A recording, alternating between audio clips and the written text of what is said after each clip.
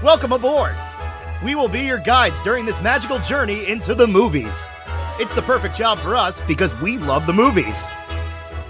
It's showtime! Ready when you are, CB! Action! Welcome to Monorail Radio episode number 187. I'm Sean. And I am Groot. And we are here to discuss Guardians of the Galaxy Volume 2 in celebration of the opening of Guardians of the Galaxy Cosmic Rewind this Friday at Epcot Center. We have a lot of friends. We mentioned it on the show last week. We have a lot of friends that have ridden it. A lot of friends that have ridden it multiple times. They're saying it's amazing. And spoiler, Jackie and I are really starting to lack self-control. So I don't think, not a promise, but I don't think it'll be very long until you hear our opinion of Cosmic Rewind. I mean, we're definitely no longer waiting on APs. It's just a matter of what makes the most sense to get us over to Epcot. But we are so excited to finally try it, and we are excited to talk about Guardians of the Galaxy Volume 2, because this is one of the... and I'm not trying to bury my lead on my final thoughts on the film, but this is one of the very few MCU films that was not necessarily polarizing when it came to sequels. I mean, how often do you see an origin story film that gets released, it's really, really good, and then the second movie comes out or the third movie comes out and it's either Iron Man 2 or 3 or it's Thor the Dark World. This is a film that by and large is universally recognized as a very good MCU sequel. I think it was just highly anticipated. There was no, oh my God, is it going to live up to the first one? I feel like people didn't really have to worry about this one. Right. And I guess the question at that point is it because of the soundtrack that you fall in love with it? Is it the characters? Is it James Gunn? What exactly is it that kind of rocks us in the cradle of comfort into believing that no matter what they do, we're in good hands? That, on top of many other things, is what we are here to discuss today. This episode is sponsored by the Hidden Mickey Supply Co. Products include Disney and Pixar-inspired 3D straw charms, ornaments, and personalized photo nightlights. Listeners of Monorail Radio can get a 10% discount with the code Monorail10 at checkout. Visit Hidden Mickey Supply Co. on Instagram and Etsy to stay up to date with all of the new releases. Sorry, go ahead. No, I was going to say, before we even get into plot, I do want to get this out of the way now. Okay. Soundtrack is better. Agreed. I think the soundtrack in this film is better. And you kind of knew we were in for a really strong soundtrack, not because you were predisposed to it after the first film, but I remember the first trailer we got for this, and they used Fox on the Run. And I just knew that we were in for something that was going to be totally extra. No, and that's not to say it like blows the first one out of the water, because the first one is just so good. But the way that the songs were utilized, the song choices, I just love this soundtrack even more. And I love the first one, but I think this one just has, just by a small margin, it's better. But I just wanted to get that out of the way now. And I'll comment on that, and then we'll get into it. I think the other part is, in the first film, the soundtrack is amazing. And they tended to go with a lot of better-known pop hits from the 70s. Yes. And here they went with hits that were hits. People knew them, but they tended to be more deep tracks and perhaps songs that are not as wildly or as widely recognized by the younger audience. So I think that for people of a certain age like us, not to make us sound old, but when you get into those deeper cuts, you tend to appreciate the soundtrack a little bit more. I think that also has to do with James Gunn really cut his teeth on the first one. People respected what he did. They trusted him with the vision. And I think he was able to push that envelope and get away with a little bit more, because even certain songs, it's not even that you're getting into deeper cuts. Geographically, there were songs that he grew up with that he chose that were just popular in the Chicago region that may not be as widely known, but they just work so well. And what impresses me the most is that he wrote them into this script. It wasn't like the movie was done and then they had to pick the songs. He purposely wrote them in. He knew that they were going to get them licensed, and he was even playing them for the actors on set so that they could like really feel the scene even more. It's strong direction, and very confident that he'd be able to get the licensing on them. Okay, it's 1980 in Missouri. We see Peter Quill's parents out for a drive when they go into the woods to see a plant that Peter's father has put into the soil. In present day, the Sovereign, the Sovereign, so it's a planet, but it's also the people. I guess it's the equivalent of Earth and Earthlings. We see the Guardians defeat an alien who is feeding on batteries that the Guardians were paid to retrieve by the Sovereign on the Sovereign. That is the last time it's going to get that confusing, because moving forward, when we discuss the Sovereign, we're talking about a people, not a planet. Correct. Let's dial it back and start with his parents. Sure.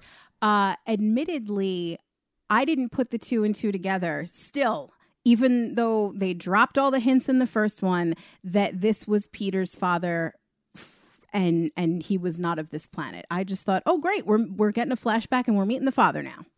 Well, I mean, how many times, though, did they say in the first film that his mother fell in love with a spaceman and that he was only half Terran and that his DNA was something rare that they hadn't yet seen? I think right away we knew we were getting Quill's parents. But that's just me. Maybe I just picked up on it really fast, but I knew right away what we were walking into.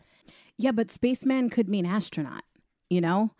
I mean, that was on first viewing of it. For as many hints as they dropped with Yondu, I'm going to bring you back to your father, I'm going to bring you back to your father. On the first viewing of the first film, you kept thinking that meant Yondu didn't bring him back to Earth. Even with them saying the half-blood and all of that, that was totally lost on me the first time. But regardless, I think it's a great setup with the plants. They planted the plants very early on. Yeah. Early enough where you have just enough time to forget about them by the time they come back into play later on in this film. But just enough where you start to doubt the character that Kurt Russell is playing from the beginning of the film. I mean, we're doing a linear review here, so we haven't really fleshed out the character yet. But suffice to say, if you've seen this movie before, you know that when it comes to how you feel about Ego, it's a roller coaster ride.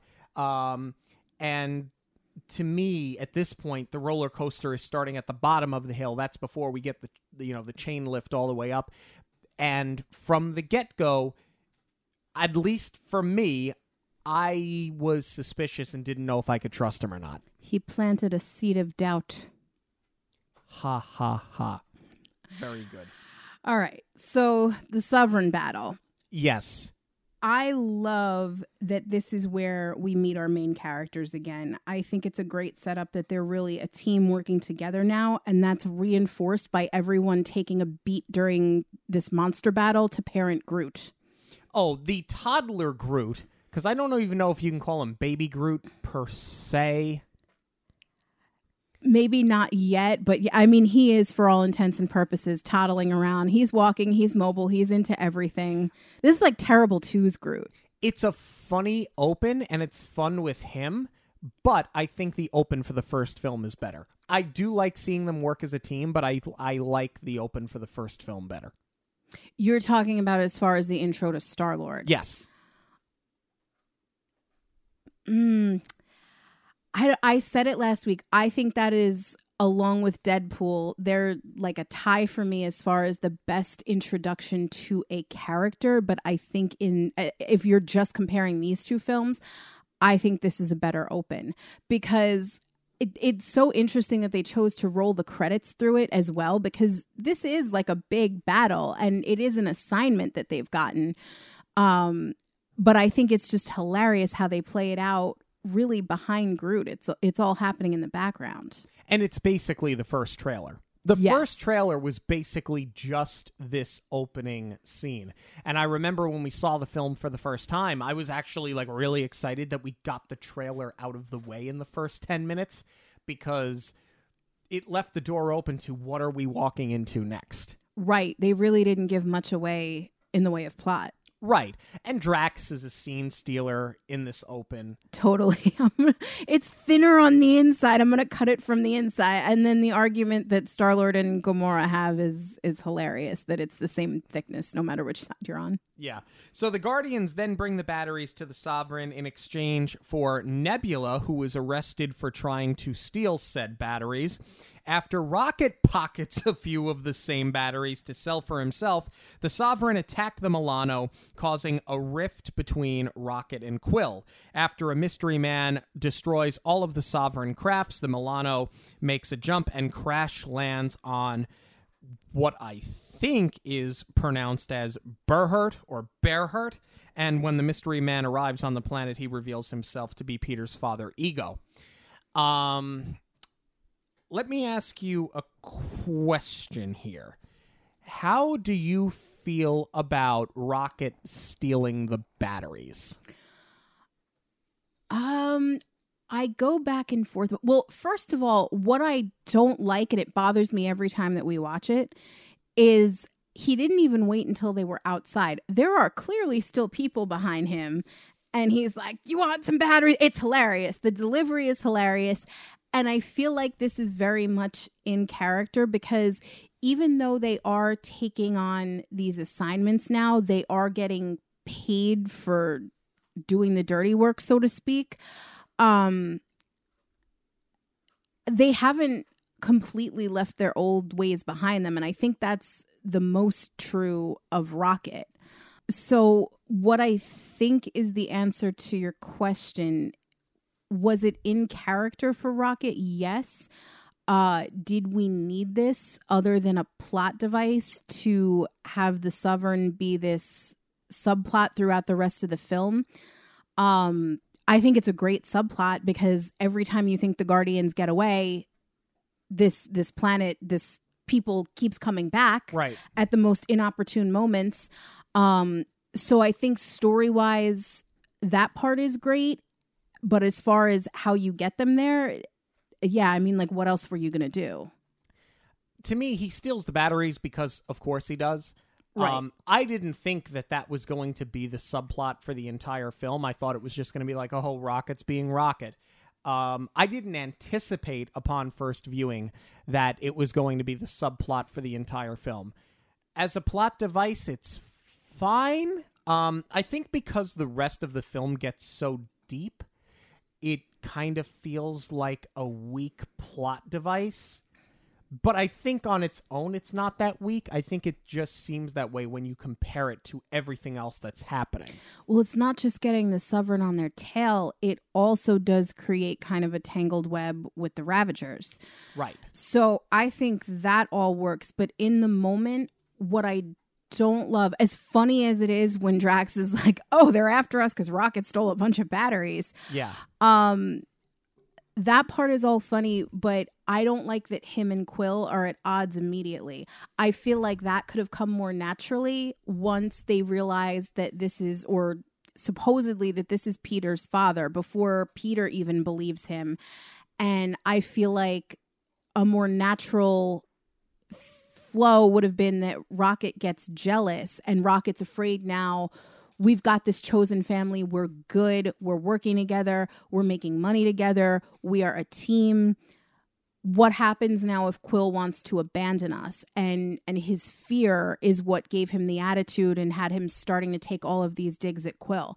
Otherwise, this battle with the Sovereign behind them, their argument gets so drawn out. Yeah.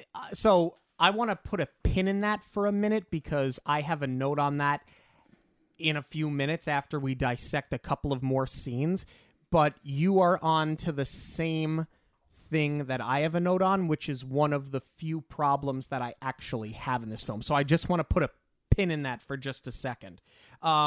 Let's talk about the battle with the Sovereign, though. I love the fact that the Sovereign are kind of in these like video game consoles. So brilliant. And I love the old school like 8-bit Nintendo sound effects. And it actually makes sense that they would just send really avatars into battle so as to not lose any of their own people. It is interesting. I mean, that's what Tony tried to do in Iron Man 2, right? With the Legion. Right. So it is interesting to see that put to use differently, and the idea is being recycled in another way. And that's not to say that Marvel is recycling it, because they did it different enough where it doesn't feel like they're just regurgitating the same thing. I just appreciate that they're showing another race being like-minded with Tony and showing us their take on it. But I agree. I love the design. I love the sound effects. And it also serves to show how disillusioned the Sovereign are, because to them, they are playing a video game. They are rooting to take the Milano down when they really didn't do anything that bad. Well, stealing the batteries is a no-no. But as far as, Peter warns everyone that they're very easily offended. And I don't think they said anything that bad. Peter flirts with the High Priestess, which is really funny when he's talking about the archaic ways of reproducing. I like that whole bit. But other than the batteries, I don't think it's enough to send the entire fleet after the Guardians. Agreed. But it serves as a plot device to get an introduction to Ego. And we meet Ego, and it's brief. But from the moment you meet Ego, played by Kurt Russell, you could just tell he is Peter's father. Other than the fact that he tells us he is, it's just his general disposition upon his introduction where they are of the same blood. Where he's just surfing on top of his spaceship, yes. And just the way that he speaks about himself and the way he speaks to everybody else, just in that brief interaction, you can tell that is his father. It's incredible casting. Yeah, it is. And Kurt Russell obviously has a very long history with Disney. On Contraxia, Yondu and the Ravagers are exiled by Stakar after being accused of trafficking kids. So Taserface and some of the other Ravagers begin to consider a mutiny. The Sovereign arrive and hire them to track down the Guardians. On Bearhurt, whatever the hell you want to call it, because I don't think they actually ever say the name of the planet. No, you just see the lower third come up, so you know where they are, but I don't recall them ever. They're not there for very long. They crash land there, but that's not Ego's planet. Ego's planet is Ego. Yeah. Well, on whatever you want to call it, Ego tells Peter that Yondu was hired to retrieve Peter after his mother died, but Yondu kept him to himself instead. He also invites them back to his planet so Peter can learn about his heritage and his purpose, which Peter reluctantly agrees to while he and Rocket continue to bicker. Let's talk about Contraxia for a moment here. The open on Yondu looking so empty it's just such a great character moment. It's a dirty city. Let's just call it what it is. He's in a brothel with a robot.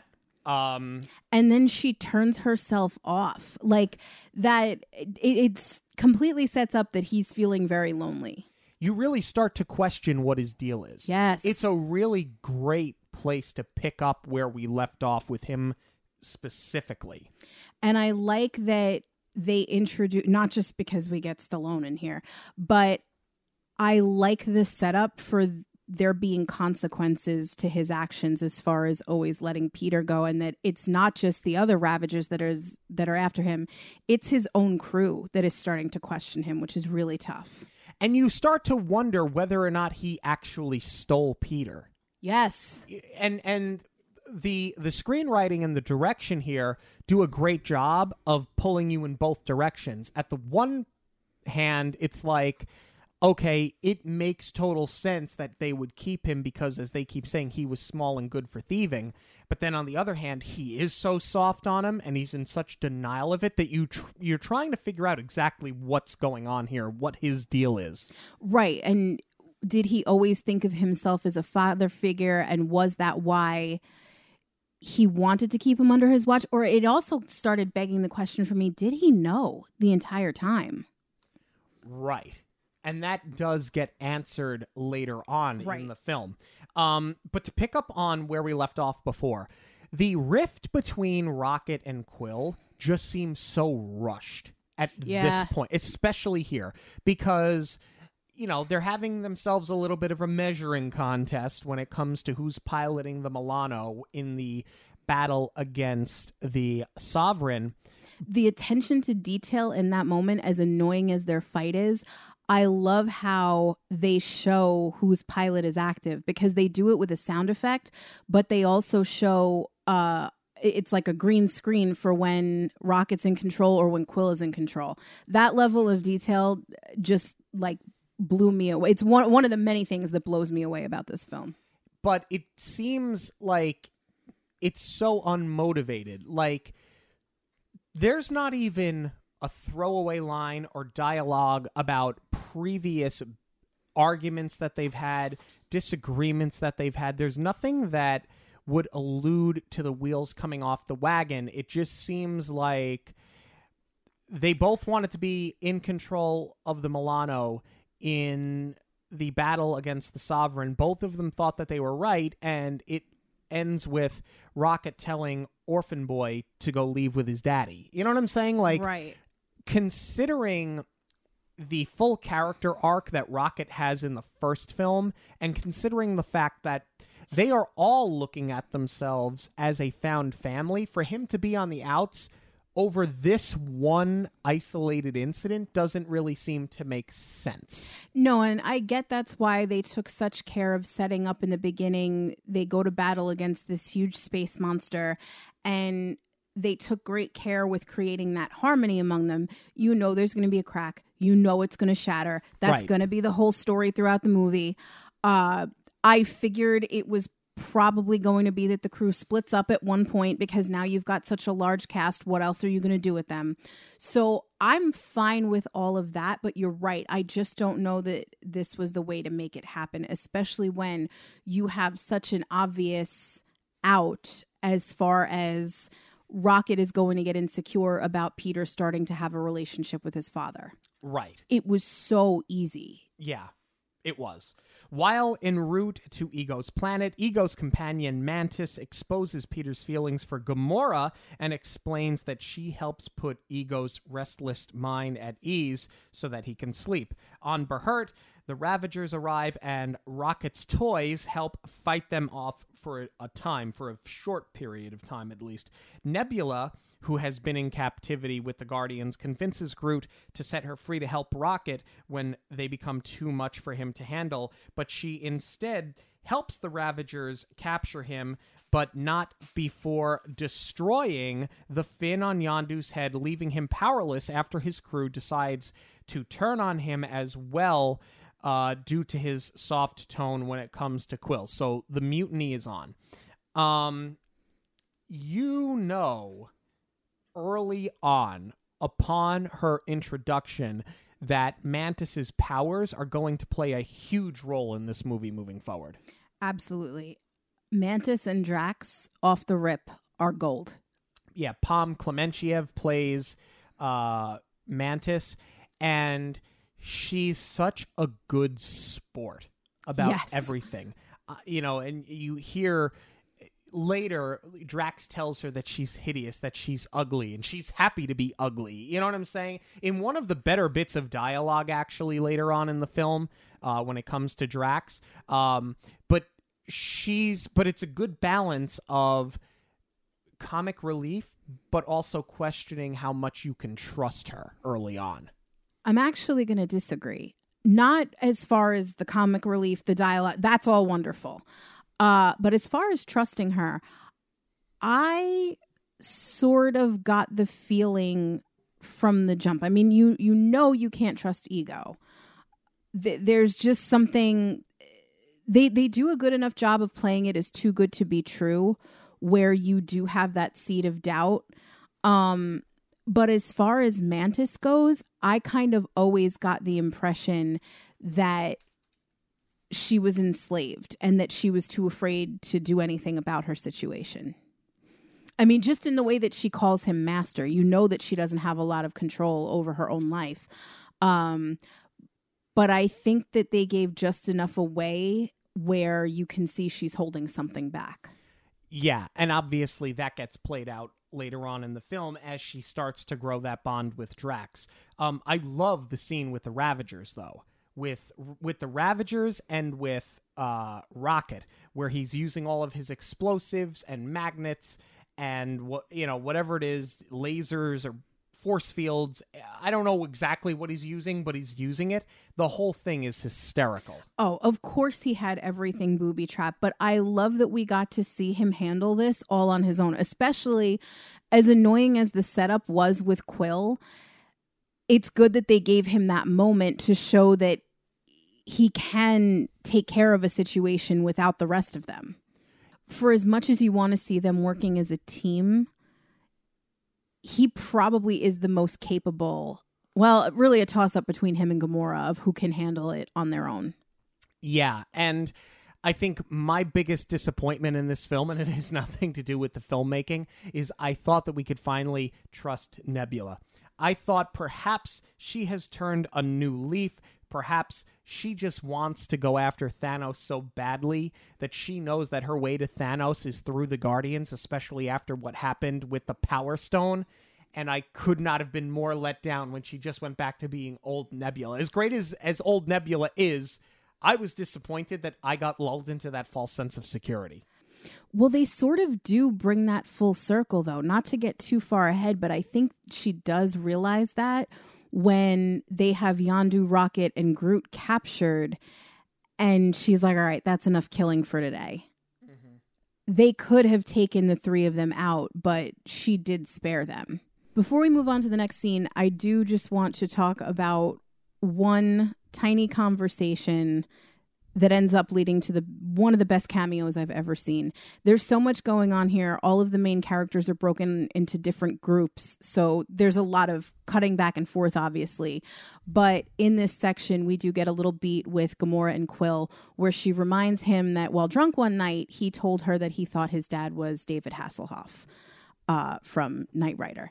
And he used to fantasize about that's why his dad was never around, because he was off making this television show. Or was it the television show, or that he believed his dad really was? I think it was just it was just a story he would tell people. Well, regardless, she reminds Quill of that because he's still not 100% sure that he can trust Ego, and she's like, what if this is your Hasselhoff? Or she says the name incorrectly, but it's just a hilarious scene, and the payoff is just better than we've ever could have imagined.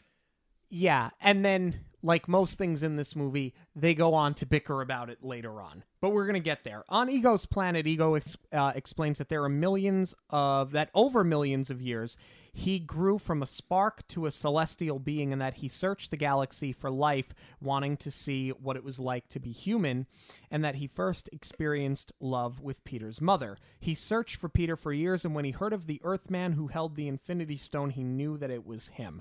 This world building on Ego's planet is absolutely incredible. It is so beautiful. I think this is one of the most stunning things they have ever done in Marvel. Let me ask you, better than Asgard? Because to me, that's like top tier. I think it's more beautiful than Asgard, but I don't know that it's better than Asgard. It's close. I think that in terms of like world building, just in terms of Disney in general, over the course of 187 episodes of Monorail Radio, I'd put it up there with Zootopia. I'd put it up there perhaps with Asgard. We're going to talk about Thor in the next couple of weeks. So spoiler, we love the look of Asgard. It's high up there. It ranks high. Yeah, for something that is completely CGI, as far as the exterior of the planet, right, it's stunning. I never thought that I would appreciate something so much that wasn't a set build. The inside, Ego's home is a set build.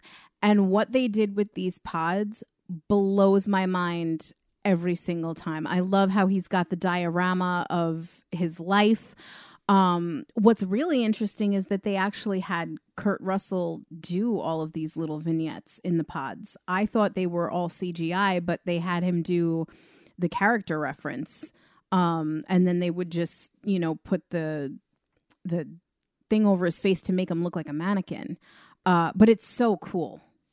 It is. From top to bottom, the entire set and the entire world build is just outstanding. And the thing is, we've hit the crest of the first drop of the roller coaster. Now we're coming down for our first big drop. You start trusting Ego. So it sets up the heartbreak later on in the movie, because you do start to believe that perhaps what he's talking about is pure, that his intentions are pure here, and that he really was trying to find Peter the entire time. But I like that even though Peter believes it, he doesn't just accept it. And he does get angry with him right away for not coming back for him. As he should. Yes. And demanding answers. Yes. As to why he left his mother as well. And obviously that all gets played out later on in the film. Yeah, but I like that they really went for it. And it wasn't just this big happy moment of, I finally have a dad, let's start a relationship. Right.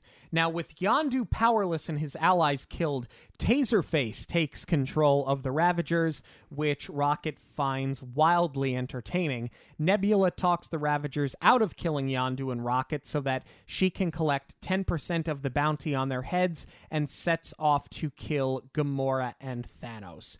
Can we just talk about Taserface? I want to talk about this whole scene. It's such a good scene. First of all, watching Yondu's men get picked off one by one is pretty heartbreaking, because it's brutal. Sent out into space to die.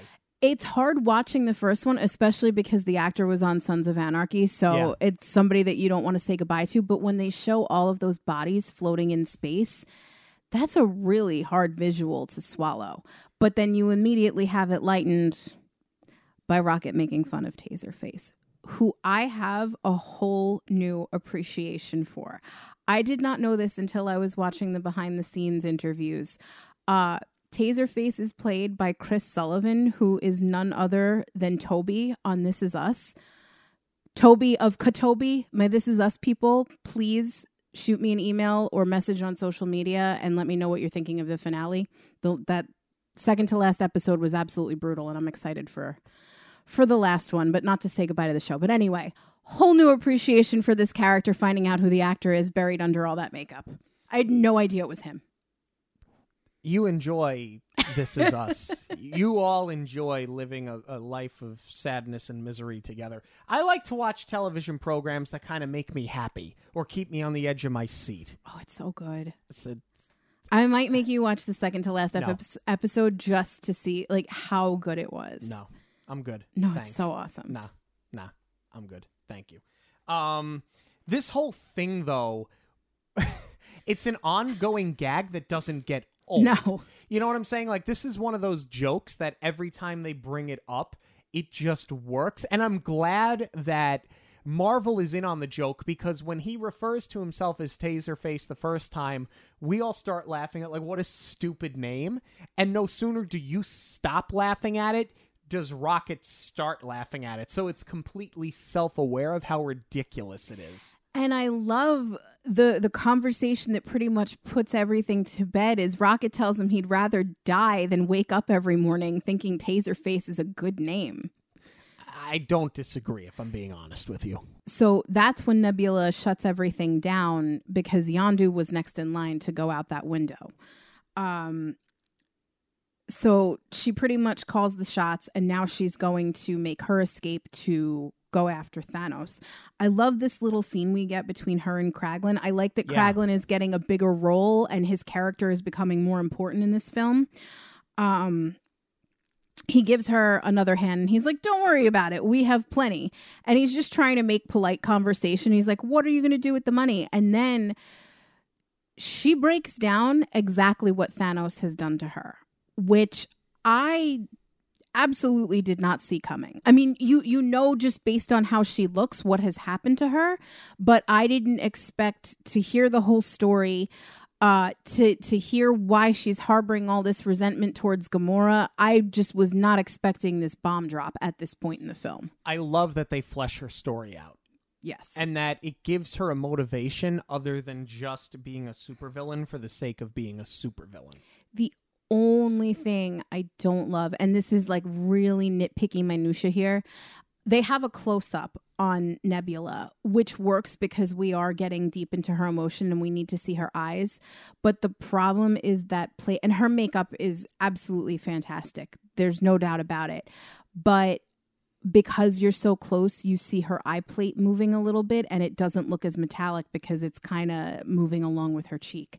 And it sort of takes me out of it every single time. I would have sacrificed, having to get this look into her soul, into her eyes for a wider shot to not have that makeup get messed up. And even I sit there and go, ooh, that's nice.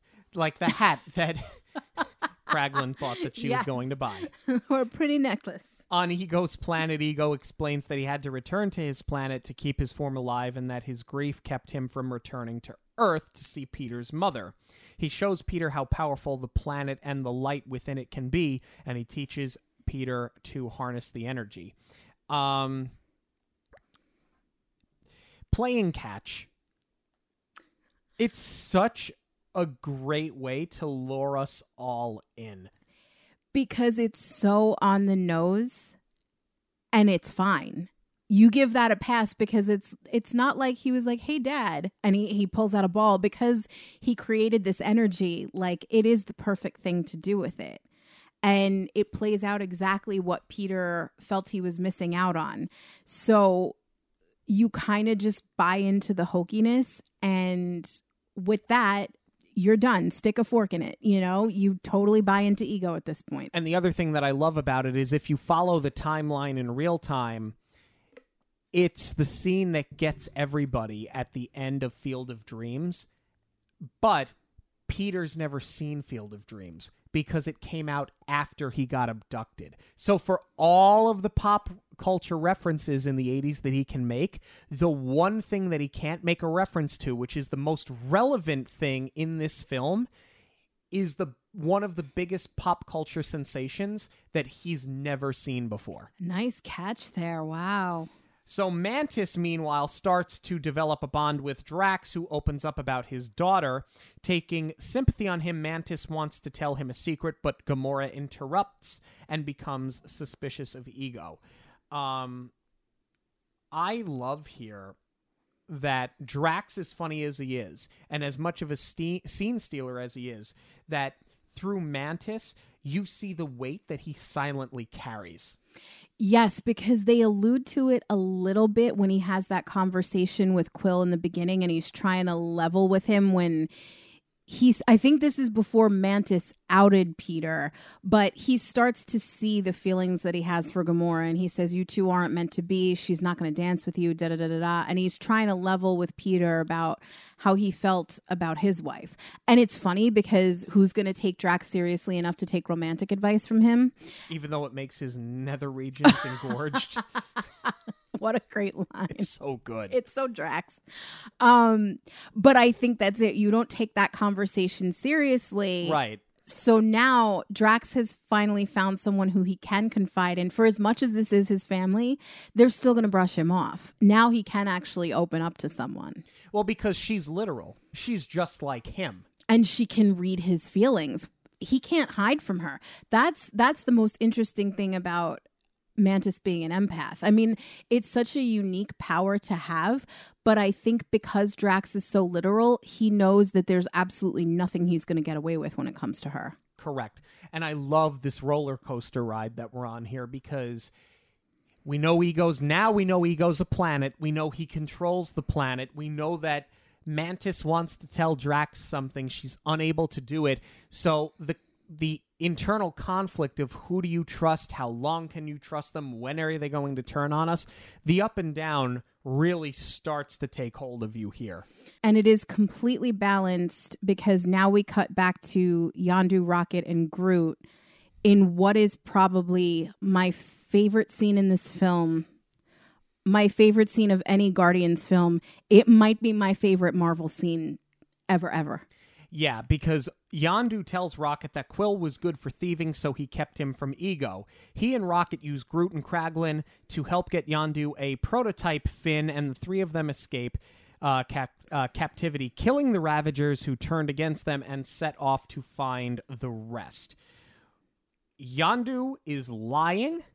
We know he's lying, and we absolutely love it anyway when it comes to how he speaks about Quill. Yes, and that is so balanced, not just with the comedy, but he is also leveling with Rocket. The two of them together are just incredible. Yeah. But where he's lying about Quill, he is calling out everything that he sees in himself in Rocket. There are so many parallels that I never even put together as far as them finding their pack and what happens when you start questioning your chosen family and going off and doing your own thing. The way that Rocket stole those batteries, Yondu says that he did something similar and he betrayed his kind for his own self-interest. And what you don't realize, because he's laying into Rocket so hard, is that he is trying to save Rocket from the same fate. Why? That all goes back to Quill, because he does not want to hurt Quill or have Rocket hurt Quill the same way that he hurt the other Ravagers. Right, because he was trafficking children for Ego. The whole thing really is great. The bond that they form is great. And now, for a character, it's great because Yondu is fully prepared to answer for his sins no matter what the cost. Yeah. And then you get, in my opinion, the best use of a song in this franchise, period, end of story. And to me, it is not even close. It's tough. It's a tough call with the funeral later on, but this is just such a great sequence. And I'm sitting here saying he's ready to pay for his sins with a mass murder. This song is so brilliant. The sequence, for as brutal as it is, they still shot it in such a way that it's beautiful, where he's walking the catwalk and the arrow is just creating this neon glow and the bodies are falling like snow. It's just, the whole thing is brilliant. This was actually the first scene that James Gunn wrote for this film. He knew he wanted to do it. And like, if you're going to put all your money on one scene and build a film around it, this was the one to do it with. I'm just curious. And I mean, I'm not into the source material. I'm wondering if this was all his own idea or if he had seen it in a comic and he was like, no, we're going to do a Yondu bloodbath with the rest of these Ravagers. I'm not sure, but I'm thrilled with the end product. Even though we lose Taserface in the process. We get one last Taserface, we get one last laugh at Taserface, and we get what I had to go back and watch a second time. I thought that the blaster, one of the blasters that Rocket grabbed, was a Han Solo blaster. It's not exact, but it's close. I thought for a second maybe Disney was like interweaving their universes, where somewhere Rocket gets a Han Solo blaster. It's not exact, but they definitely pulled from the same influence. Whatever the design of the blaster is so close that unless you're looking at screen grabs side by side, which I did just to confirm, they look almost exactly the same. I was never going to pick up on that. Do you think that's a hat tip or a ripoff? Hat tip. I would agree with that. I think that somewhere, some way, they're trying to weave some of these universes together. I don't know that they're ever going to actually do it. That might be the closest we ever get, but star for trying. A+ for effort. Back on Ego's planet, Gamora tells Peter how suspicious she is of Ego, and Peter accuses her of being jealous of him, so she storms off in time to be attacked by Nebula, who has tracked them down. So the two battle again and again. Nebula tells Gamora that all she wanted was a sister, while all Gamora wanted was to win, all while Thanos continued to disassemble and reassemble Nebula. Finally, a great scene between Nebula and Gamora that's more than just a battle. Yes. We needed this because their fights were great, But like I tongue-in-cheek say they fight again and again and again because over the course of 2 films, we have now seen this like 4 times. We needed substance. We needed something else. And Karen Gillan and Zoe Saldana do such a great job in this scene that they sell it so well. They really did. I think the credit goes to Zoe Saldana in that instance because they had all of their fight choreography, obviously, but she would allow Karen Gillan to like go harder, or like she would position her in a way that was like painful, but not actually going to hurt her. And she would just like grin and bear it in these battle scenes to make it more realistic. Yeah, I mean, that's dedication to your craft because you get hurt, that could set the production back months if you legitimately get hurt. Well, she did. There's that one scene where Nebula has her by the throat and Zoe said, "Choke me, I can take it," to make it more realistic. Good for her. Yeah. Let me ask you a question. Rewinding just a moment here, the argument between Gamora and Quill. How did you feel about this scene? Because Gamora's the one that pushed him to go. Now she's the one that's pushing him to leave because, of course, she sees right through Ego. Peter can't. But how did you feel about her being on both sides of the coin in terms of getting them to Ego and trying to pull them away from Ego? I think this is actually a really big character moment for her that sort of goes unnoticed. I love the unspoken thing and that they address their unspoken thing. But I think where there's the conflict, obviously Peter has feelings for her that are more, she's different than any other girl that gets stranded on his spaceship and he forgets about in the bottom compartment or whatever. Bereet. Yeah, poor Bereet. So we know that Gamora is different, right? We know that she's going to be the one to tame Peter. For Gamora, though, I don't think it's a case of her not believing that Peter's the one for her. I just think that she has seen too much and experienced so much loss, and she's clearly got daddy issues. I don't think that she ever considered herself even capable of loving someone. So I think her just trying to navigate having feelings and having to navigate that Peter addressed those feelings is what's confusing her. So I think that's where that push-pull sort of comes from. And I think that she's sort of got the same concerns as Rocket as far as, we have our family. I can't, until this point, I can't stand the sight of my own sister. But, they had like a suicide pact together in the first film. Yeah. So I don't think that she wants to lose her chosen family, and I think that's what she's sort of wrestling with. Yeah. Ego explains to Peter that their purpose is to keep the light burning within the planet and that they will remain immortal and remake the universe and lead it to where it needs to go. Mantis, sensing something is wrong, wakes Drax to tell him that they were all in danger. Ego tells Peter that his desire to seek other life was more than what we initially thought and more than he had initially said. Gamora and Nebula, meanwhile, find a cave, full of dead bodies and agree that they need to leave. Rocket and Yondu realize that the two are one and the same while en route to save the Guardians from Ego.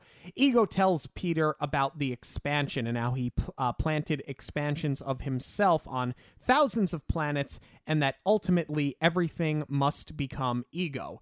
And that he needed a celestial being, a second celestial being, and that Peter was the only one that worked, hence all of the bodies in the cave.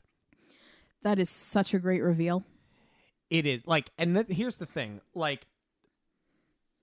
A lot happens here through dialogue. Not an awful lot is happening here through action, but a lot is happening through dialogue as we flesh out exactly what is going on with Ego and what his true motivations were the entire time. Right. I mean, there's not really another way that you can do that. They are showing it in the pods, how he was going to all of these different planets and planting the flower, planting multiple kinds of seeds, if you will. Yeah. But you're right. It is very wordy. And I think that's why the reveal of the bodies lands so hard. It was like a poltergeist land. Yeah, because Mantis confirms that the bodies are the rest of Ego's children who failed. So Gamora, Mantis, Drax, and Nebula decide to save Peter from Ego. Ego explains to Peter that he loved Peter's mother and that if he kept seeing her, he would never leave Earth and fulfill his purpose, and that his light would burn out because he wouldn't have returned back to his planet to keep the light burning, so that he planted the cancerous tumor in her head to prevent him from returning. That is brutal. My question for you, do you buy it that he really loved her? Yes. Because of all of the things that he has said in this movie, they're all proven to be lies in this moment. So in this moment, Ego is doing nothing but telling the complete uncensored truth.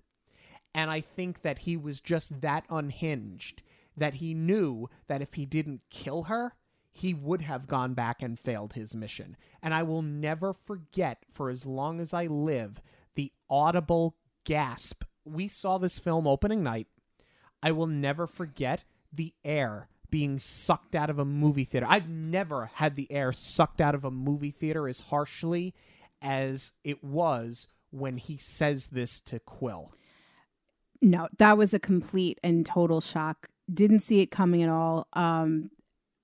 I remember that knot in my stomach. And like you said, just collectively, the audience was just knocked on their feet by that one. That's just such an incredible thing that this movie is able to do, though, is have such heavy subject matter. Because when you think of the Guardians, you think of the absurd comedy. Yeah. You don't necessarily remember these moments until you watch it again. But like when you think about a scene like Yondu killing off the rest of the Ravagers, or Drax saying something like, "It made my nether regions engorge," those are the things you're going to remember. And it's just amazing that it's all jammed into one movie like this. The balance just, I'm in awe of it every single time. And I'll never forget, in the best way possible, I have never been so disappointed in a character. And I mean that in the best way possible. Yeah, I'm not going to say that he's a better villain than Ronan, because Ronan was more just overtly horrible. But for a character like this to be kind to your face and have all of this going on that he has nurtured for years and years and years, this wasn't like an overnight take over the world that he decided to do. This has been so long in the making. Literally millions of years of development, thousands of years planting these seeds on other planets. He knew what he was going to do. And you gotta respect a villain like that who takes his time and is really that dedicated to it. Yeah.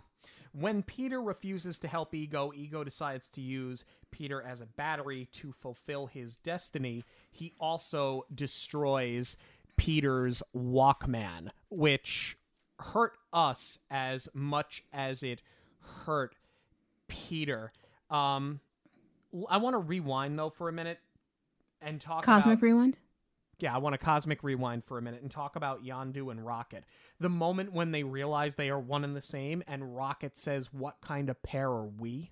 Because this is happening because this is the weird thing. As, like, Ego is talking through his evil plan, and then they have a scene where they flash to Rocket and Yondu, and then go back to Ego talking about his evil plan. So that scene kind of gets buried, but it's one of the strongest scenes in the movie. Right, because as they're cutting back and forth, after he kills off the Ravagers, they have to do 700 jumps. Yes. To get to Ego. And obviously they're playing it up for comedy, but you did sort of have to give them some kind of obstacle that they're not immediately going to show up again. And then they have that moment, as you said, where they decide they're going to bury the hatchet with each other, and they're going to put their own issues aside to save Quill, or save the galaxy, as they say. Yeah. This whole thing, when it comes to Ego and how he starts to actually unleash his plan, I think it might be just in theory alone, I think it's almost as scary as the snapping. I would agree with that. And this is what I was talking about earlier, where there's so much happening. You forgot about all these plants. He exposes it in the beginning with Meredith Quill right then and there. And as soon as everything starts erupting on every single planet, I was like, oh my God, because I had completely forgotten about it. And it just happened so fast. The way that it looks like blue goo just like bubbles over everything. Right. Yeah, it's really, really quick. And the CGI here is also incredible. The way that it's overtaking everything, starting with the Dairy Queen, but also the way it freezes when they are able to keep Ego at bay for a second or two. Right, because when Ego's plan starts to work, Yondu and Rocket arrive and crash their ship into Ego, temporarily halting his progress. Yondu tells Peter that he kept Peter from Ego because he feared Ego would kill him like the other kids, and that they then go to the center of the planet to kill Ego and save the galaxy, because that's where his life force is. Meanwhile, the Sovereign arrive, because we've forgotten about them too, in their continued pursuit of the Guardians and the batteries, and inadvertently stop the Guardians from killing Ego when they damage the weapons on their ship. So Rocket uses the batteries to build a bomb that will destroy Ego and the planet, and they use Groot to plant the bomb on Ego's core. It took almost in 2 entire films. There is Yondu. There he is. We've been really waiting for this. I loved him in the first movie, and I loved what we were building to here, but we've been waiting for the fully fleshed out character to arrive, and he is finally here, and he did not disappoint. I 1000% agree. There is so much happening here, but this is where all of those loose ends start to tie up. Things that you thought were just weak plot devices all come back into play, like the Sovereign showing up. It's almost a twist, because like you've completely forgotten about them, but Taserface gave them the coordinates. Yeah, they are wonderfully annoying. Yes. Like, they're annoying, but for all of the right reasons. And I love that Yondu teams up with Nebula to try and take them out, because now Nebula is back on our side. They don't have the batteries anymore because Rocket took them for the bomb. So they have to power the ship to try and take out the Sovereign, and they use Nebula as a human battery. And I love her. I love the moment that they give her when Yondu's like, this is going to hurt. And she goes, promises, promises. Yeah, it's a great scene, because the ship is damaged to the point of not being able to escape, so they plug her in, as you just said, to give it enough power, the ship this is, to destroy the Sovereign. But Ego begins to fall apart around them, and they need to escape before the bomb goes off within 6 minutes. They have a 6-minute window to get out. Ego begins to fight back and tries to convince Peter to go with the plan, and warns that soon he will be all that is left. Because now the rest of them have been overtaken by this blue goo, lava, rock formation, whatever it is that you want to call it. They're all just getting stuck into it. So really, Ego is trying to play with Quill's emotions to make him feel like, it's just going to be you and me anyway, so don't fight it because I'm already too strong. It's amazing the juxtaposition of Ego taking over other planets, but Ego is crumbling and the Guardians are falling into it. Even Kraglin is stuck in this battle now because he's got the escape pod that he had to bring to the surface to get them out, and Ego's trying to take the pod down with him. I love also that this is ultimately all going to fall to Baby Groot. And I wonder if this was part of the plan the whole time, with not bringing him back as a fully fledged Groot right away and having him be the toddler. Because up until now, it has sort of seemed like a plot device where every time they're in the thick of a battle or there's a high action sequence, somebody's got to be worried about baby Groot. This is where it all comes to a head. This is where it all works because he's the only one small enough to fit in the core with that bomb. And you're not sure if he's going to hit the right button. So what seemed like a plot device actually really, really works here. Right. And the other thing that happens is, for a time, they're able to get Quill removed from Ego. They get him away from Ego, and this is where you get two of the best lines in the film. The first is with Yondu, the infamous "I'm Mary Poppins, y'all," and that still lands every single time. Absolutely. The other character that I don't want to overlook in all of this is Mantis, because she has the power to put her master to sleep, and she's also been a big part of being able to keep him at bay. Yes, and that's the second best line here. Mantis, look out. That's right. Where she gets hit with a rock or a piece of debris, and it's far after she gets knocked out that Drax, who is, again, a scene stealer, looks down and goes, Mantis, look out. It's hysterical. It's debris. It's the Sovereign debris after they're all defeated, because the Sovereign had started. There's so much going on at once. Yeah, we were kind of getting ahead, but to pull it back, it's when the Sovereign shoot down the pod that Nebula and Yondu are in. Right. And Quill is in there too. So Nebula lands. She gets back down to the rest of the Guardians, and Yondu is floating down with Quill. But their ship has exploded, and then they've also taken out the Sovereign, so it's all the debris that's coming down. And that's why they were able to at least take the Sovereign out, because Mantis has been holding Ego this entire time. Yeah.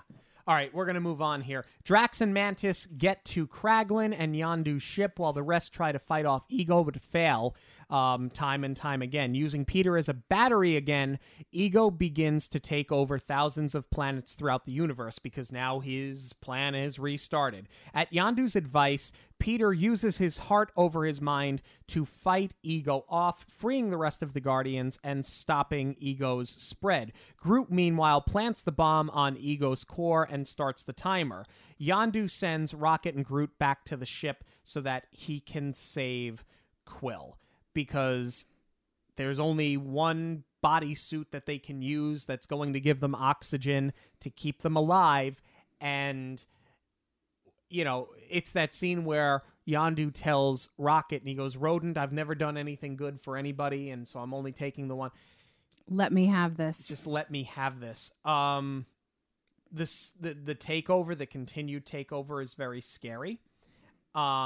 Especially because they flash to Xandar, you see the Nova Corps trying to help, and everyone is powerless.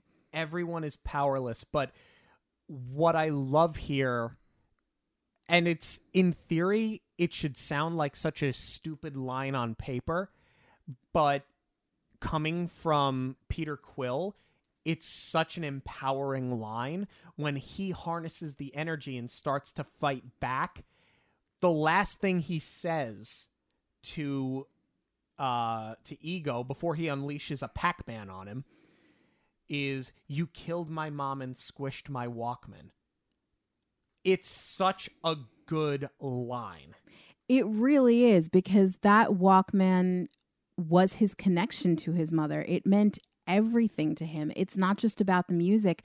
Those are songs that she curated for him because she wanted him to grow up with that music. She knew that it's actually, when you think about it, like, what a beautiful gift to leave behind, to have someone get to know you on that level with songs that you like, or songs that she purposely chose that she wanted you to hear. That's the thing. Kids nowadays and people of a certain age don't understand what a big deal it was to make a mixtape for somebody. Mm-hmm. And I think that it's sort of sad that it gets lost, because making a playlist is nice, but it doesn't take the effort that making a mixtape took. Right. So you're right, for her to leave that as the lasting impression on him, and because it's such a part of his character. And because he lost Volume 1. The whole thing just hurts. As much as the line as when Rocket tells Kraglin, we got to get out of here, and Kraglin's going to do what Rocket says because that's also a direct order from Yondu, and everybody starts fighting him on it because, remember, Quill and Yondu have not escaped yet, and they're asking him, what are you doing? And he says, I can only afford to lose one friend today. Ugh. Because Gamora is trying to go back. He tells Gamora, I can only lose. But he doesn't mean Quill. He knows Quill is getting out. He knows what Yondu is going to do, but he's the only one that knows it. Yeah. So as the rest escape on Yondu's ship, the bomb explodes, killing Ego, burning out the light, destroying the planet, and ending Peter's immortality. Yondu rescues Peter by giving him the only spacesuit they had while they fly into space. Peter is saved and Yondu dies a hero. Despite what he was told earlier, Yondu is given a proper Ravager funeral with all of the Ravagers attending while Rocket sheds a single tear. I shed multiple tears. Yeah, starting with probably it's the best line in this film. I'll go so far as to say it's the best line in this movie, or sorry, in the MCU. And I think that as we sit here 187 episodes in, minimum top 5, might be top 3 single greatest lines in a film released by Disney, when Yondu says to Peter, he may have been your father, but he wasn't your daddy. I think it's only second to I Love You 3000. It's so good. The whole moment, I mean, just the fact that he's going to make the sacrifice is pretty incredible, but the way that they play it out, it even tracks right down to the amount of spacesuits and jetpacks that they have used. Yeah. Like they really did lose a bunch of them. So these are the last 2 left. And when it dawns on Peter what's happening, it is so brutal. I mean, the guy just lost 2 fathers in one day. I'm so glad that you brought that up, because I had that note that it wasn't until this latest viewing that I realized not only did he lose 2 fathers in a day, he loses them both within 5 minutes of each other. Yeah, as far as Disney killing off parents, Quill might have it the worst out of anyone. Yeah, for sure. Because he's lost fake parents, real parents. He loses everybody. Yeah, any relationship he has in the future, if they're a relative, Gamora? don't get too attached. Gamora? Yeah. Oh, don't just stay away from Peter Quill. Don't drink the water, folks. I want to do predictions for Guardians 3, but while we're on it, I am actually excited for like an unhinged Quill. Because this is going to be like Wanda, like you lost everything. How are you going to handle it now? Because he gets Gamora back. He does have her back. All right, let's put a pin in that because I do want to do predictions. So we'll Okay. hold for our Guardians 3 predictions. But no, I completely agree with you. That when saying goodbye to Yondu, that's brutal. And just when you think that it can't get any worse, the Ravager funeral. Even Yondu's send-off, they get the little trinket from the first one that he likes from the Collector. They send him off with it. The troll that Peter sends him. Just so many great Easter eggs, such attention to detail. And it's sad enough as it is, but then with the fireworks, they just twist that knife in pretty deep. I didn't think that I would ever cry during a Marvel film. And this movie changed that. I saw this movie with you, and then I went and saw it again with my dad in theaters. And to the point where, like, you know, because you don't want as a man in your 30s to be crying at a comic book movie and have your father not understand why. And it has nothing to do with the fact that I'm seeing it with my dad. It's just that my dad is old school. Comic book movies don't make him cry. So, like, I had to, like, partially excuse myself when I knew the scene was coming up. It is, and I'm going to say this, fight me on it. Not only is it the best acted scene in the history of the MCU, the Ravager funeral is the best scene in MCU history, and it's better than Endgame. And I don't care what you tell me. The feeling, and I've waxed poetic on the show so many times, the feeling of being in the movie theater, seeing Endgame on opening night, it was like being at a playoff game, and when Captain says Avengers Assemble, and we were all so excited, it was great. It was uplifting. It was fun. We all went nuts. This is the best scene in the history of the MCU. It's for the best scene, it's really a toss-up between that and Yondu taking out the rest of the Ravagers. And part of it, in both instances, it is the song. The song is just so perfect in both cases. That's what really makes the scene. And I think in particular, the reason that it brings you to tears is because of the Cat Stevens song more than anything else. I think that's what puts it over the top. Because it's not just a song that we as the audience connect to, because it is a popular song. We know the lyrics. We can appreciate the sentiment. But in this case, this was on the Zune, which people of a certain age might not remember. This is what Yondu had put together for him. This is Yondu's playlist to Peter. This is what Yondu wanted to tell him. So it works twofold in that regard. I agree with you as far as Endgame goes. From On Your Left to when the rest of the Avengers appear, there's no better uplifting feel-good scene. But this funeral, better than Tony's. Tony's is good because of the nostalgia of seeing the entire MCU cast and everybody that you've loved along the way in one space at one time. And it's sad and it's powerful, but all Pepper does is put his arc reactor in the water.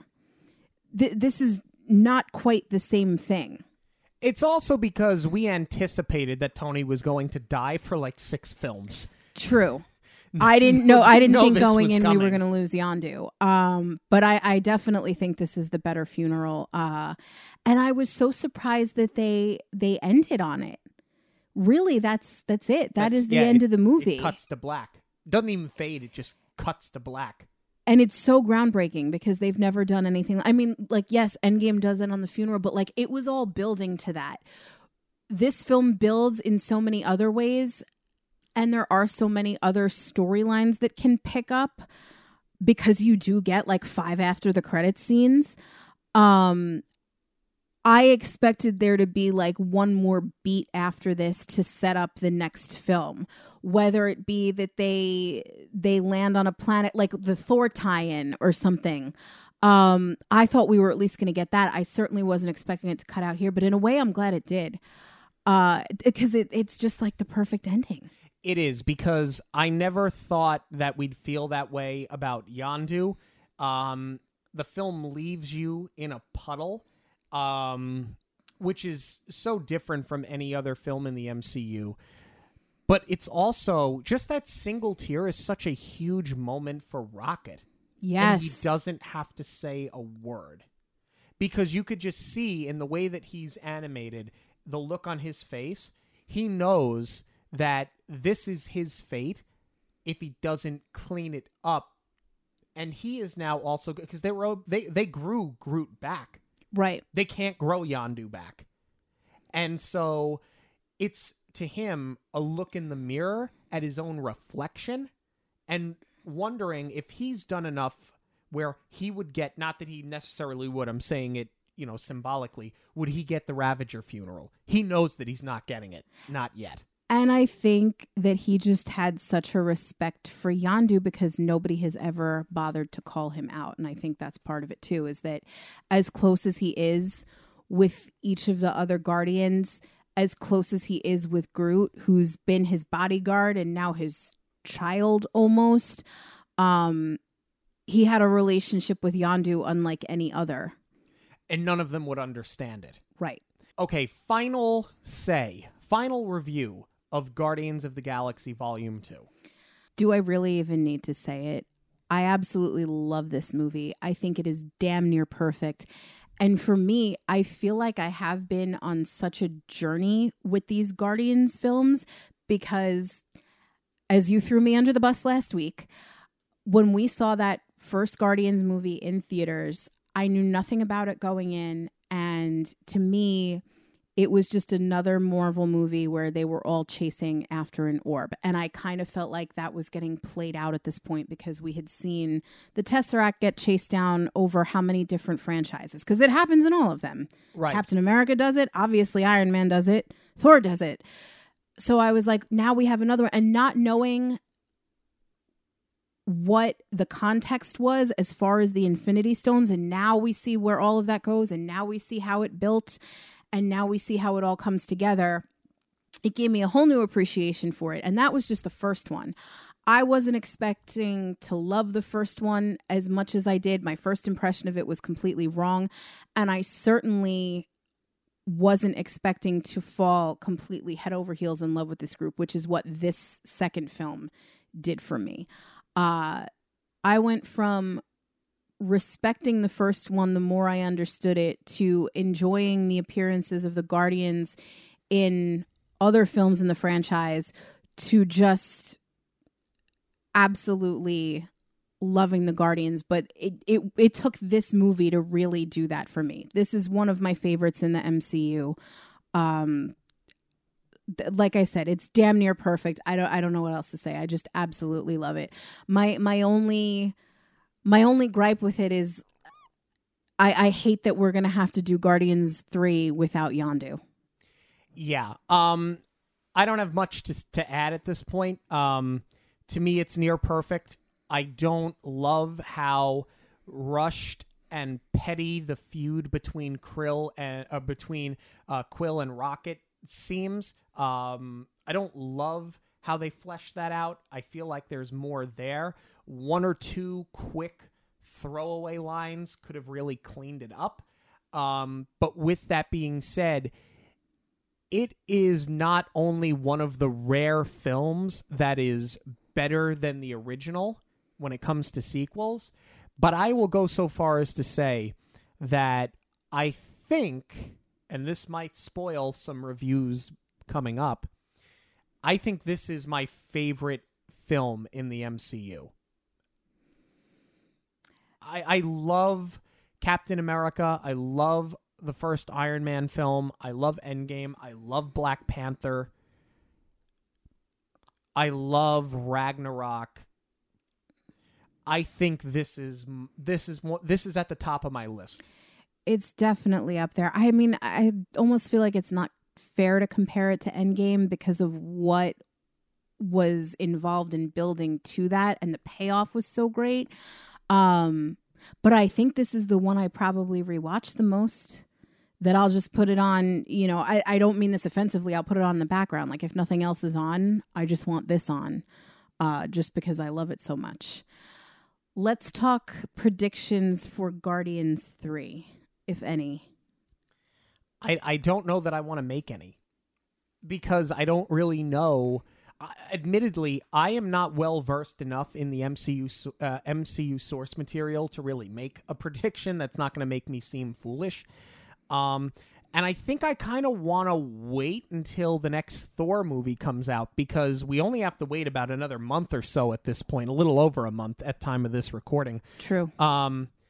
Knowing that they're playing such a role in that film, I almost feel like we're getting an extension of this in that.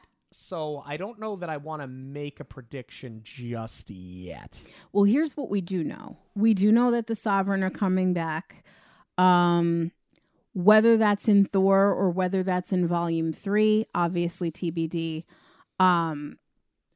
If I had to bet right now, I would say Volume 3.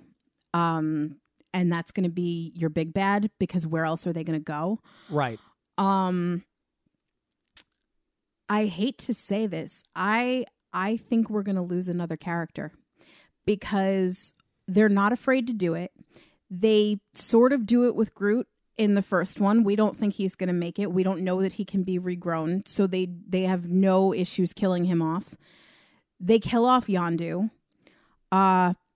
we do lose Gamora, even though, to your point, we get her back. But like, do we get to keep her? Because that is time traveling Gamora. And I think we've been saying it. I think we really need to sit down and watch What If, because she is in that. But I don't know that that's going to be for good. And I hate to say it. I think if we're going to lose anybody, it might be Rocket. I think if we lose a character, we're losing Quill. Really? Yes, that's my guess. Now, again, don't shoot the messenger. I'm making a guess based on not reading comic books. So calm down. Don't get angry if you know the source material. I don't. It's just a prediction. Regardless of any of this, though, I am just so thankful that James Gunn is back on to direct the third one, because if you're not familiar, he got in some trouble. We didn't know if he was going to come back as the director. And what I love the most about that story is that his team stood behind him. The actors used their power and said that they would not come back to do the third one if he wasn't directing it. And I think they're right for doing that, you know, to believe in him. I love the loyalty that they showed him.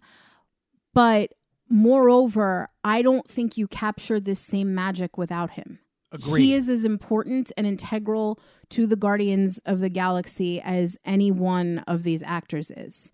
Right. So I love that they band together to get him back directing. Yeah, and the Court of Public Stupidity at one point wanted Chris Pratt out too, and that wasn't ever going to happen. Good Lord. What Star-Lord. Yeah. What a world we live in. What a day and age where everybody gets a second chance as long as they're like-minded.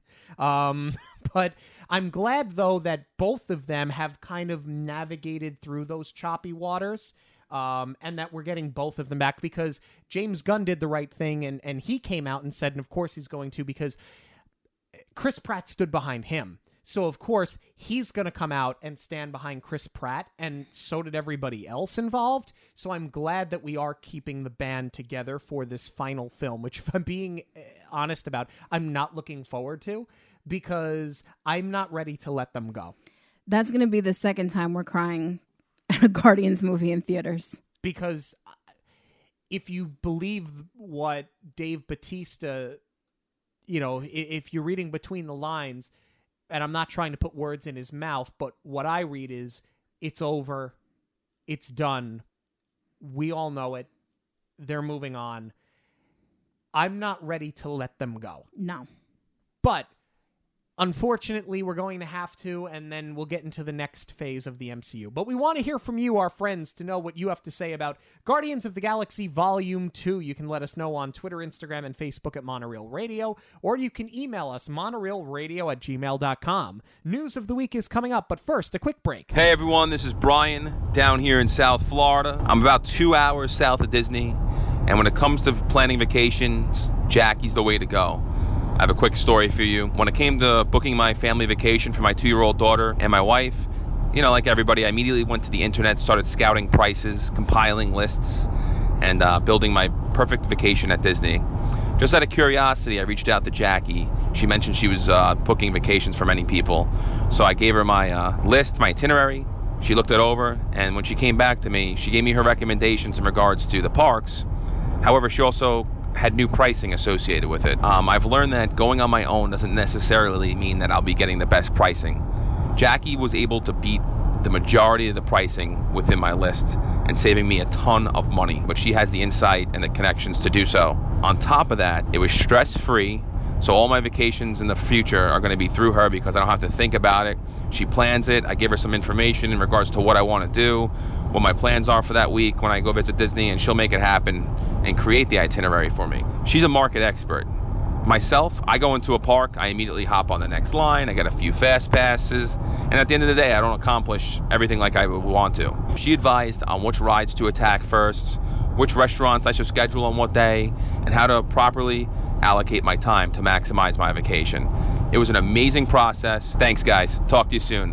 Way to go, Monorail. Keep it going. So if you are interested in completely free assistance planning your Disney vacation, you can get in touch with me through any of our social media outlets at Monorail Radio on Facebook, Instagram, and Twitter, or you can email me directly at j.zolezzi, that's Zolezzi, at magicalvacationplanner.com. News this week is brought to you by Karma and Kismet Designs. If you are looking for home decor that is Disney-inspired, Kelly has you covered. Plus, listeners of the show get a 10% discount with the code Monorail10 at checkout. Be sure to see all of the products that she has and all of the services that she has to offer at karmaandkismetdesigns.com. That's Karma, the letter N, kismetdesigns.com. We got a fresh look at Thor Love and Thunder this week. Isn't it funny how we waited on this trailer for so long and now I feel like there's 7 of them? I feel like we had very little to go off of. We got the Sweet Child of Mine trailer, which everybody got excited about, and then we kind of waited a little bit longer, and now it's just one after another after another. And it, I don't know if this is like a new day and age with social media, but I remember back in the day, you would get trailer drops kind of consistently to build up to a film over the course of many months. And I feel like nowadays you get a trailer, then you sit for 6 months, and you get another trailer, and you sit for another 3 months, and then you get 5 teasers.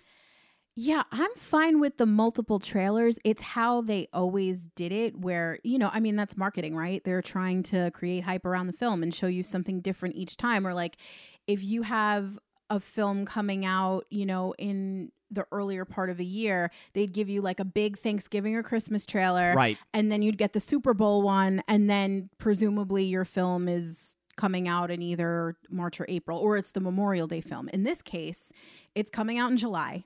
We've been getting completely unpredictable trailers. And to me, I don't know that you're really going to top the Sweet Child of Mine one. I think that was just such a good trailer overall. I'm excited that we got to see speaking lines from Lady Thor finally. Yes. So we get a little bit more of a picture of what kind of role she's going to play. And then we got a first look at our villain, which is crazy exciting. Yeah, Christian Bale as Gore the God Butcher. He looks menacing. He does. And from what I'm seeing, there's a little bit of discourse because it doesn't look true to the source material. Who cares? He looks awesome. I mean, maybe it's just me because I'm not attached to Thor the way that some people are. But he's just so cool looking. Who cares? If you got a good looking villain, what's the difference if it looks like the source material or not? I know. People got over Grimace Simpson when it came to Thanos. I think they're going to learn to get over this. And I think for the ladies, why are we talking about Christian Bale when we see Chris Hemsworth's blurred rear end in this trailer? Hey, I guess there's something in it for everybody, isn't there? Other big news, really exciting. Festival of the Lion King, in its full traditional version, is returning to Disney's Animal Kingdom on July the 16th. Now, we had went and seen the show on our last Disney trip this past November, and the show was good, but you could tell the tumbling monkeys were missing. There was something missing. I was happy to have it. I was just happy to see something Festival of the Lion King related. But as much fun as that show was, it doesn't touch the full version. I'm so happy it's back. Yeah, I mean, this was November 2021 that we saw it. And if it was your only time seeing it, I think you're going to enjoy it. But you don't know what you're missing. Yes. Knowing what there is to compare it to, it just wasn't the same. Like, they didn't hype the crowd the same way. No, I'm lying. No, the that one cast member was member incredible. Well, he was the single man hype team, but they didn't go around to section by section. Like, okay, you're going to be the elephants. You're going to be the giraffes and get the audience participation going. And I understand why. We were still trying to be mindful of COVID at that point. And in Can You Feel the Love Tonight, they didn't do the aerial part of it. They just danced. Yeah. That was probably the most noticeable issue to me. But regardless, I'm happy to have it back in full capacity. And Maybe we can get an AP at some point, and then we can go see it again. Maybe, and maybe someday we'll see Fantasmic again, because once Fantasmic gets announced, at that point, basically everything has returned. We just need that, and we need a full-time nighttime parade at the Magic Kingdom, and all will be right with the world. But we want to hear from you about the new Thor trailer. How do you feel about Christian Bale? Are you excited that Festival of the Lion King is coming back? We want to hear from you on Twitter, Instagram, and Facebook at Monorail Radio. You can also email us monorailradio@gmail.com. Thank you all so much for joining us this and every week on Monorail Radio. Don't forget to like us on that social media, Instagram, Facebook, Twitter, and TikTok at Monorail Radio. We love hearing from you. You can email us monorailradio@gmail.com. Don't forget to like, subscribe, and rate us on Verbal or your podcast platform of choice. And for links to everything related to the show, it is online at monorailradio.com. For Jackie, I'm Sean. Have a magical week, everyone. On behalf of Monorail Radio, we'd like to thank you for joining us. We'll see you at the movies, the stuff dreams are made of.